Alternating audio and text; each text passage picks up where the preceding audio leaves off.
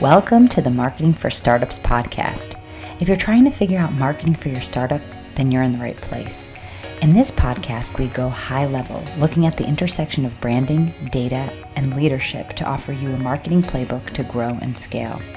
Join me each week for in-depth interviews, tactical advice, and practical trainings. Hi, I'm your host, Victoria Hajar, veteran marketer and startup enthusiast. I promise to bring my experience and curiosity to each episode. Then together, we'll peel back the onion on this ever-changing discipline that is marketing. I'm so happy you're here. Let's dive in. Hello, and welcome to the first episode that I am recording in 2022. I can't even believe we are here. We've made it to the new year. Although this is not the first episode you're hearing in 2022 of the Marketing for Startups podcast, it is the first one I'm recording. So for me, this feels like a really fresh start, and I'm full of new intention and new energy. I just adore the beginning of the year. It is like the coolest thing on the planet. I love the fresh start. In fact, I've actually developed this habit of feeling really fresh start at the beginning of each month as well. And it's just such a nice way of like reviving energy, realigning with intention, making each month feel like you have a clean slate, and you can also kind of be returning. So if you got off track at all during the end of the month or you got distracted, it's a great excuse to look at your plan again and feel like you can go into the upcoming month with a lot of focus. But now that we're at the beginning of the year, oh my gosh, it is just full of hope and excitement. And I know that a lot of you are maybe feeling a little bit hesitant to do intense planning for the year because of how much we've been thrown off track for the past couple of years. And I'm here to tell you, work through that.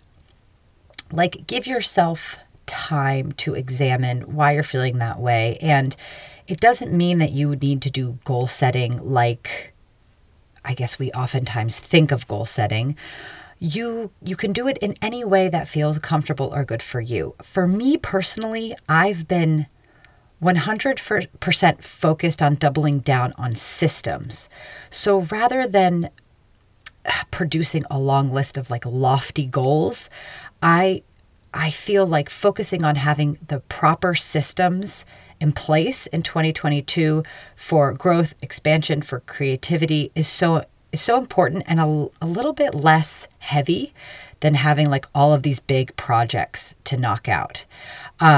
If you joined last week, my goal planning masterclass, the marketing goals masterclass, you will have heard me talk a lot about systems, and in marketing, leaning less away towards big, ambitious, kind of overwhelming projects, and just having like a very, very, very steady, repeatable system that you can just have churning for you all the time.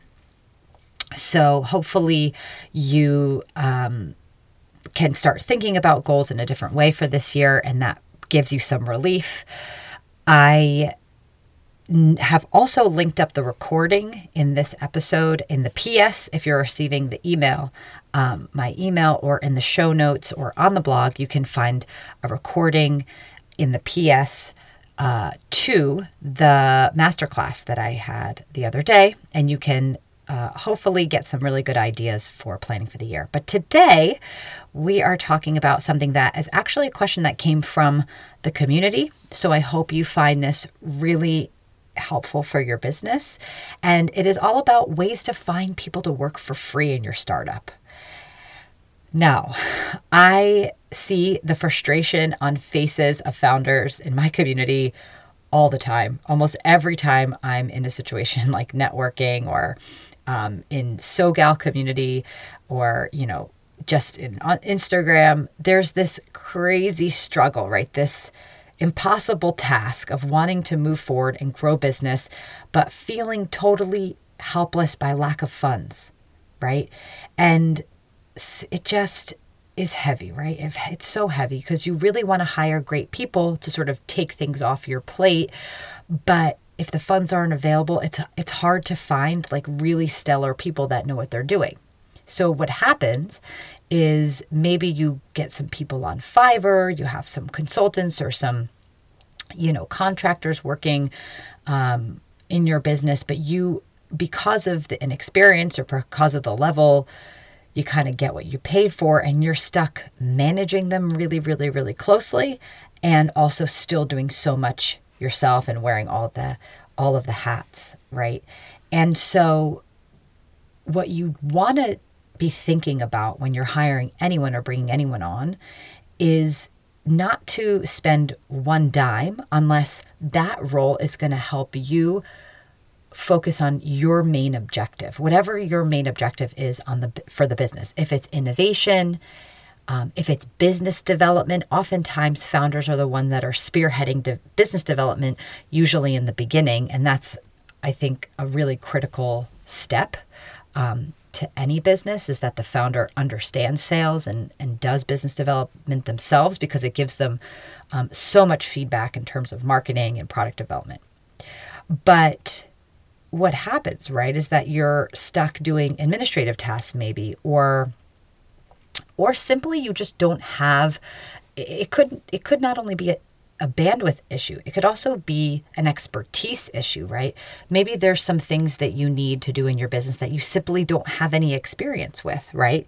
Maybe you need some high-level strategic thinking. So getting hands in your business, getting people to work in your business, it can mean a lot of different things, right? It could also mean, for example, if you're filling orders or you need hands on deck for an event, right?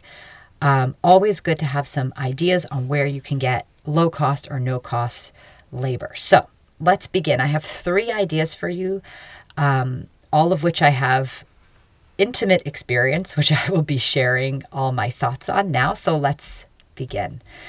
So 3 ways to get free labor in your startup. The first one is bartering, right? You can barter your goods or services, and it's a really easy way to help with little or no cost to you. Now, let's remember that, of course, even if you're bartering, there is a cost. There's the cost of the product or the cost of your time. But this is a really good option, especially if you're just getting started. And the next question you're probably asking is, well, where do you find people to barter with, right? So there are your friends and family, your natural network, but there's also plenty of wonderful communities and programs with other brand new entrepreneurs that are looking to get their big ideas off the ground just like you. And inside these communities, it's really, really easy to make friends. I've actually found incredibly meaningful relationships from the communities that I'm a part of.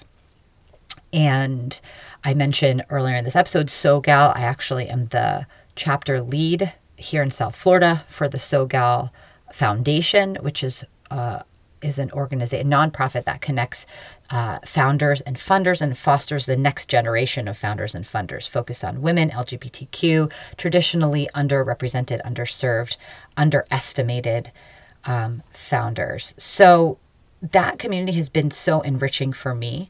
My co-chapter lead, Linda, is just like a dear, dear friend. And I've also met just such awesome women through that. But I've also been part of accelerators. I've been part of coaching programs, and all of which usually have either a Slack channel or a Facebook group, or even like a private dashboard where you can socialize and network. And these being special interest groups, they're usually gathered around a certain theme, which could be like your geographic location or interests like entrepreneurship. So I would suggest finding your tribe, not only for bartering, but also for moral support. It isn't easy to start a business or build a business, and finding other people that are in your same situation is so vital for helping you through the difficult moments, for which they will be many. Of course, that's what you sign up for. But one last thing I want to say about bartering. So how do you kind of set up the situation? Usually it's, putting yourself out there to share like what your biggest struggles and problems are, and also listen to what other people's struggles and problems are. And if there's any moment where you could help someone else, that's a really good place to start. So if you have a specific skill set or some experience as you're looking through posts or just like being a part of conversations, offer yourself up to help others. And in the process, tell them like, hey, well, I'm looking for someone to help me with my website. Do you know anyone that has like that skill set, for example? And if they can't personally, by you helping them, they will reach into their own network of friends and family and see who may be able to do a favor for you. But the best situation is if you find someone within the community with that specific skill set and that can fill the gap. And you want to sort of say, oh, well, you can help me like, touch up pictures or do photography for me. Well, I can help you with, coding, or I can help you with product development or connecting you to my, factory in China or whatever it may be.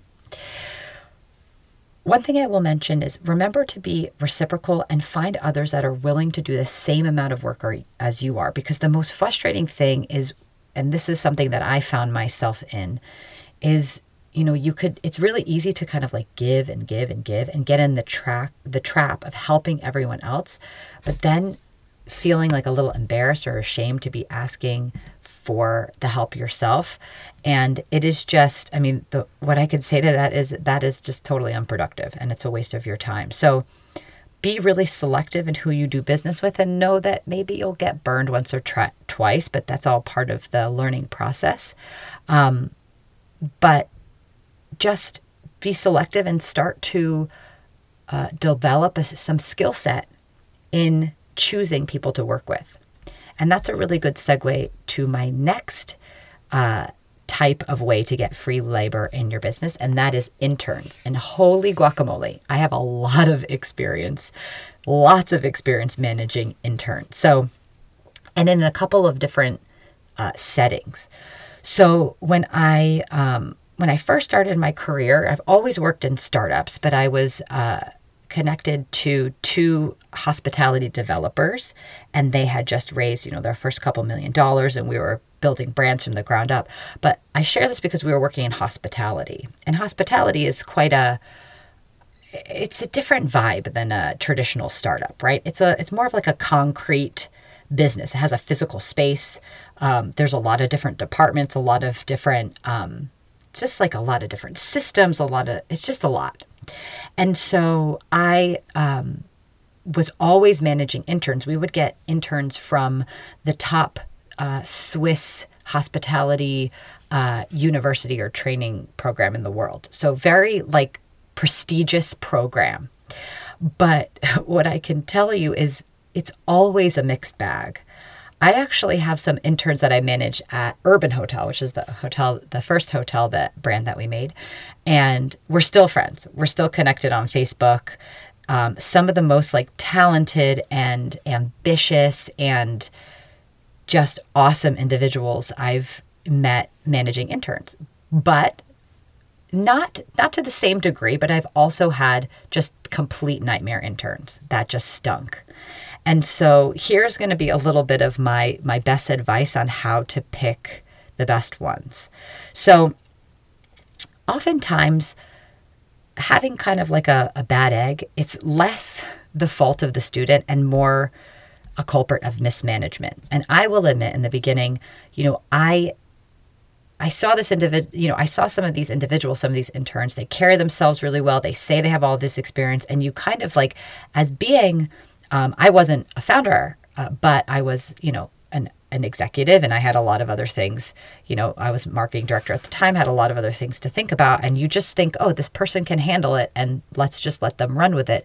And sometimes that works, but oftentimes it's not, because they don't have experience, right? Even if they've interned before, I would be really weary of letting an intern work like totally autonomously, right? Interns take positions so they can learn and have mentorship.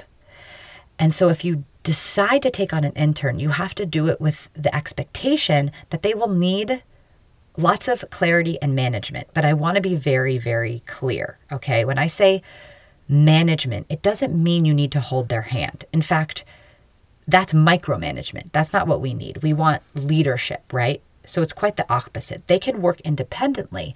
The issue becomes when they're not given clear instructions or they're not held accountable in a consistent and productive manner. So if you have these guardrails like in your mind before bringing on an intern, it's going to be much of a better experience. So I would say that, if you're thinking of getting an intern on, you want to have a really clear understanding of what their responsibilities will be, right? And what will success look like from this individual, right? Ask yourself those questions. You want to know how you're going to track their progress. So if you have an idea of what success looks like, let's put that into something that's measurable, right? And it doesn't have to be necessarily performance based, right? It just could be like, if they're going to be doing a repetitive task, how many times are they doing that task in a week? Or if they're doing research, like how many examples or how many whatever in an Excel spreadsheet are they going to put together? Have an idea of, what they're going to be, what those tasks are, and really make it clear for them exactly like what they have to do and how many times they have to do it. You also want to know like what is the cadence at which you're going to be meeting with them. In my experience, I like the Monday-Friday rule.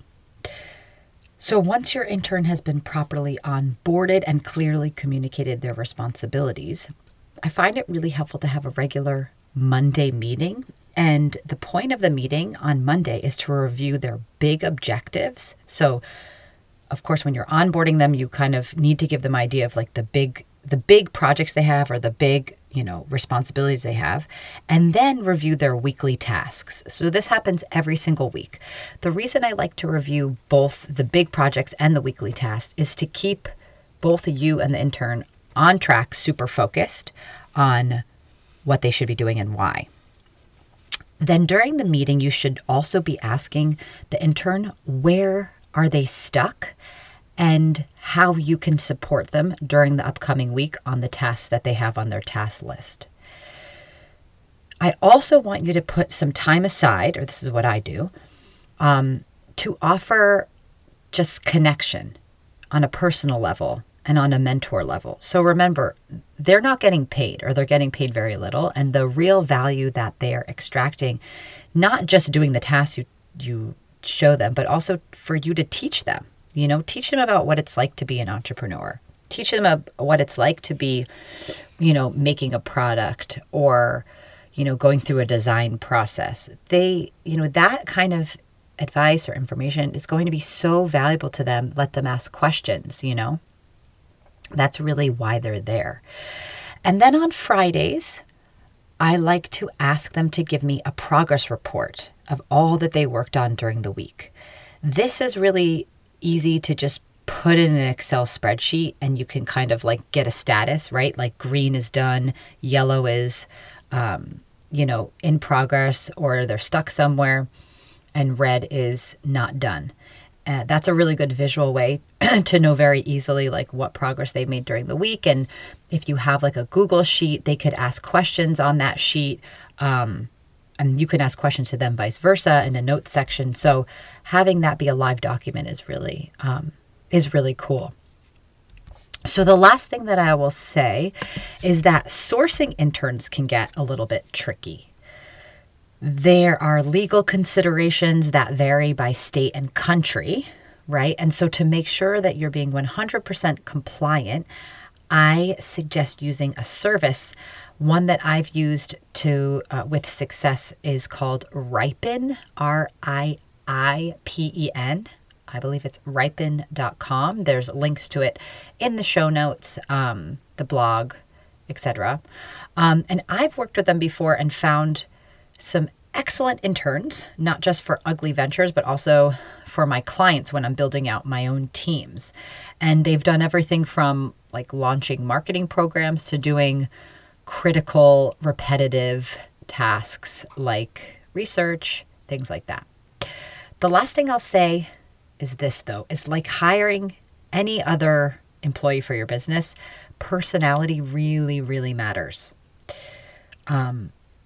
So for anyone working in your startup, you want them to be a go-getter, right? Someone that's comfortable in the environment, a dynamic environment, willing to sort of, jump into any project and go where help is due. I find that, sometimes we forget this in startup culture, but some people are really uncomfortable jumping around to different things. They feel uncomfortable, right? They feel like they need to know exactly what they should be doing, or they get scared or nervous. So keep that in mind. But you want people who have a disposition that complements you and your brand, right? The values of your brand and the values of the business you're building. Excuse me. So take your time. I would also suggest having them do a test project. This is something that's really useful for regular hires and for interns.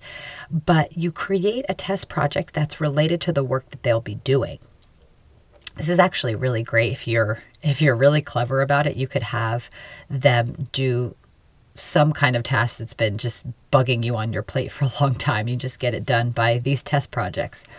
But through the experience of doing the test project, what you're going to learn is how serious they are about the position. So depending on how thorough of a job they do, how prompt they are with getting the project back to meeting the deadline, you'll learn about their communication skills, so much more.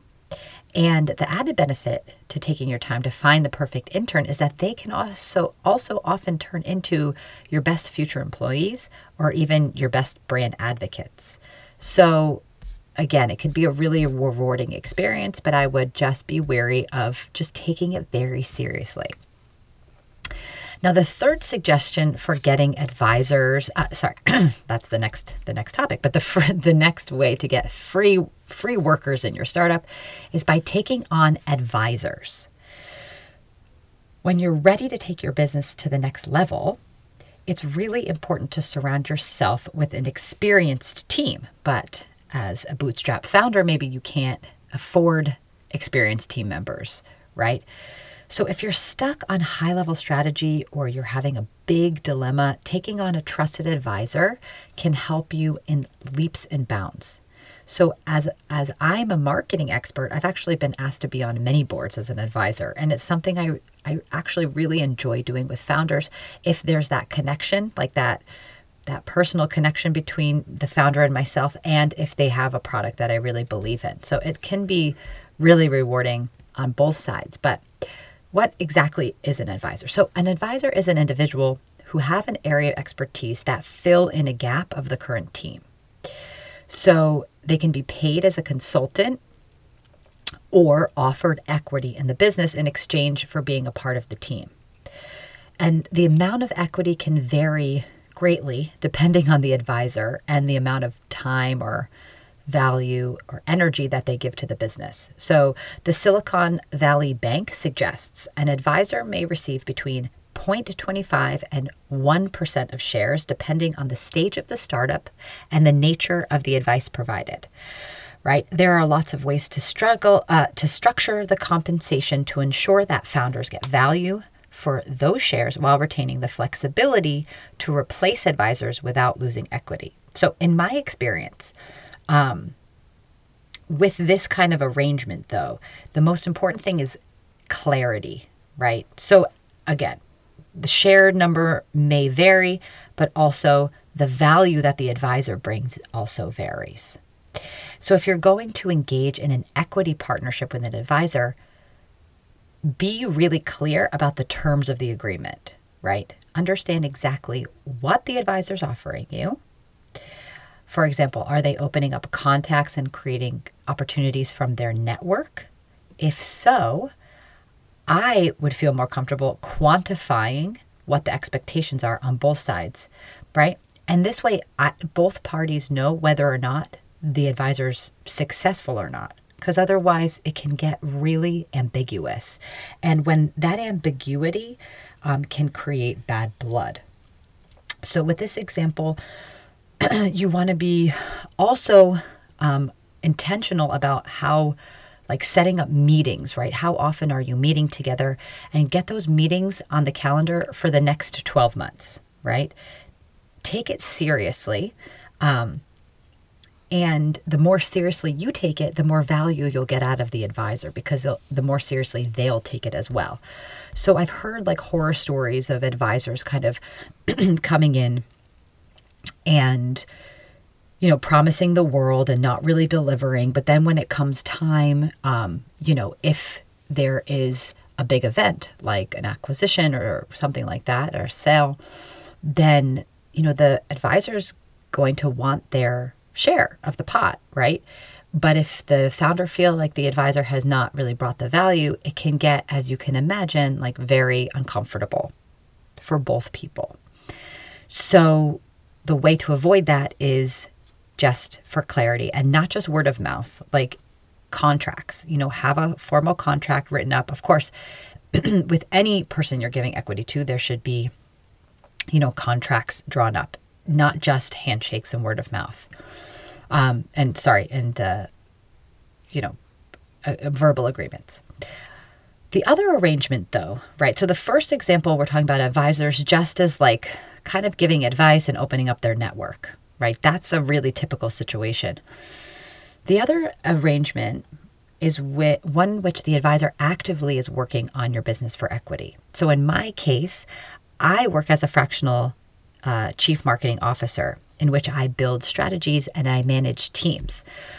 So the percentage of equity would be equivalent to the dollar amount I usually charge for my business.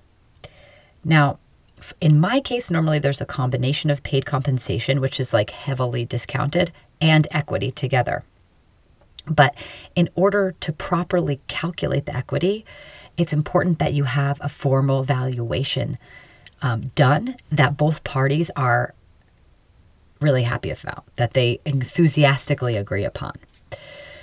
So here I should mention about vesting period. Okay, so according to the Long-Term Stock Exchange, which is like a website that gives advice to advisors, they suggest a typical vesting schedule is one of 1 to 2 years with no cliff. So this means that the stock vests in equal monthly increments over 12 to 24 months. Okay, so with a 24-month vesting schedule, if the advisor ceases to provide services to the company after 11 months, the advisor would keep 1/24 of the stock. Does that make sense? So, and you can read tons about this. This is just one suggestion on how to kind of structure it. But you want sort of that vesting period, that vesting schedule, to sort of just show good faith on both sides, right? And also, know that you're working well together and getting the value that is expected. So, regardless of how you choose to get your free help for your startup, the most important thing, which as I'm kind of redoing this recording, or doing this recording now and kind of looking at my notes, is clarity. Clarity is the most important thing. So if you're bartering with friends or family, or hiring an intern, or bringing on a key advisor, it is vital that both parties, right, you and whomever else, have a clear idea or clear, tasks and clear expectations. And by doing this and like making that kind of preparation and taking it very seriously, I promise you'll avoid so much frustration and heartache. So I hope that this has been helpful for you in understanding some ideas, some ways you can get free help in your business. If I've forgotten, if there's something I'm not thinking about, I would love for you to tell me. I'm always looking for new ideas and new ways to help bootstrap founders. So let me know if I missed anything, or do you have experience with bartering? Have you had experience that completely blew up in your face? Do you have any other resources for sourcing amazing interns, or some success stories you've had with interns, or some failures as well? And how about advisors? Have you taken on advisors? I would love to hear from you. You can add comments to the blog. You can always reach me on LinkedIn. I would love to hear from you.